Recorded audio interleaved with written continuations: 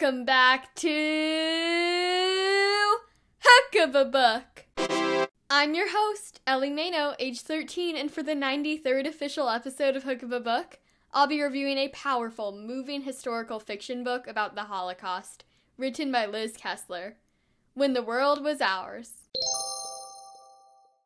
Disclaimer. When the World Was Ours discusses many aspects of the Holocaust, which was the horrible murder of 6 million Jews across Europe. It took place during World War II, and it was a really terrible event. To learn more about the Holocaust, ask a grown-up if you can visit the United States Holocaust Memorial Museum website or the World Holocaust Remembrance Center website. I put links to them in the episode description. Okay, back to the review. I first read Liz Kessler's books when I was 8 and picked up the first book in her Emily Winsnap series. It's been a while since I read an Emily Winsnap book, but I had heard many great things about When the World Was Ours and found it in the YA section at my local bookstore in Terabang Books. This book is actually inspired by a true story about Liz Kessler's family, and it was such an amazing read. I felt so many different emotions while reading. It's such an important tale to tell. Let me read you a summary of When the World Was Ours right now. For 9-year-olds Leo, Elsa, and Max, 3 best friends that always face everything together, all is well in Vienna during the year of 1936.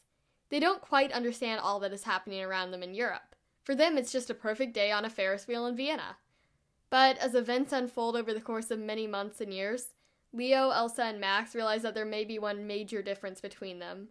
Leo and Elsa are Jewish, while Max is not. This has never mattered before, but all of a sudden, it seems to matter more than anything else. Leo and Elsa are being treated differently by everyone around them, and they are confused as to what makes them so different. Meanwhile, Max is slowly learning that his dad doesn't approve of his friendship with Leo and Elsa because they are Jewish.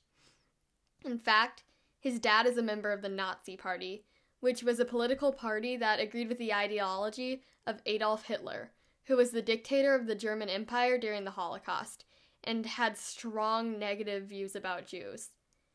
Max's father might want Max to become a Nazi too, but that means forgetting his friendship with Leo and Elsa, because it can't exist anymore if he wants to succeed in his dad's eyes. Leo and his mother are considering trying to escape Austria, because it's clear that things are about to get bad. He and Elsa are being shunned at school, simply because of their religion. All the adults they know seem to be taking sides, and this might break apart Max, Leo, and Elsa's friendship for good.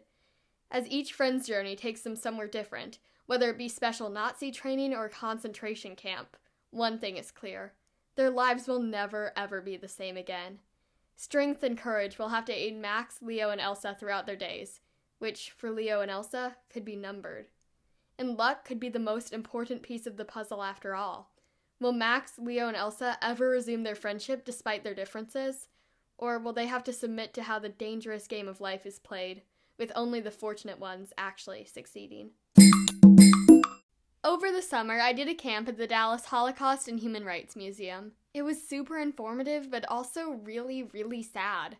The Holocaust was a horrible event, but it's important to learn about it so history won't repeat itself. When the World Was Ours was a heartbreaking, educating, incredibly well-written book that everyone should read. Let me read you a passage from When the World Was Ours right now. Max is standing in front of us. Let's go to the pond. I think there should be tadpoles in there by now. Leo jumps up from the bench. I bet there will be. There was a whole load of frog spawn last week. Both of them walk over to pick up their bicycles. Boys, I say. Wait. What's wrong? Leo asks, looking back at me. I take a breath. This is it. I begin. Something is clogging up my throat. I swallow and start again. I've got something to tell you. The boys stop and stare at me. What's wrong? Max asks. Are you ill? I shake my head. Has something happened to your parents or Otto? Leo asks. It's nothing like that, I reply. They walk back over, concern on their faces. Leo sits down beside me again while Max stays standing in front of us. What is it, then? Leo asks. We're leaving, I say simply. But we've only just got here, Leo says. We don't have to go yet. Surely you've got time to come and see the frogs before we have to. Leaving Vienna, I say, cutting him off. Leo's mouth falls open. Careful, you'll catch flies, I say, trying to keep my voice light. Max folds his arms. Where are you going? He asks. Are you going on holiday? How long will you be gone? We're going to Czechoslovakia, I say. To live. To live? The boys blurt out in one voice. I nod. I don't trust myself to speak. As I look down at my lap, a tear falls onto my dress. I swipe the back of my hand across my eyes. I don't want the boys to see that I'm crying. Leo takes my hand in his. For good? He asks. I nod again. You're leaving Vienna forever? Max asks. His voice is husky. But why? A funny feeling snakes through my insides before I reply.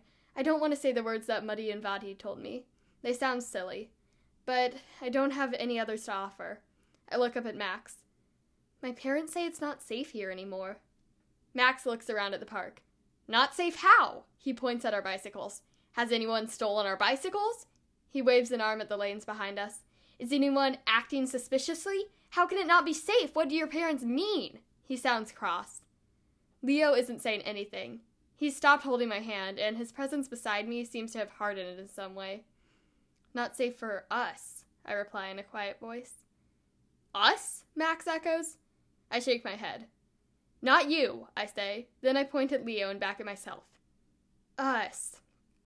Max's forehead is creased as he frowns at me. I don't understand. I hold his dark eyes. A feeling of embarrassment washes over me as I reply. Because we're Jewish. I chose to read that passage to you because it takes place from Elsa's point of view, when she is just starting to realize what is happening in Europe. Her family has decided that they need to leave Vienna to stay safe, and she's having to tell Max and Leo that she's moving. Liz Kessler wrote each character in such a realistic way, and I felt so many different emotions for each of them. Hey, do you know what time it is?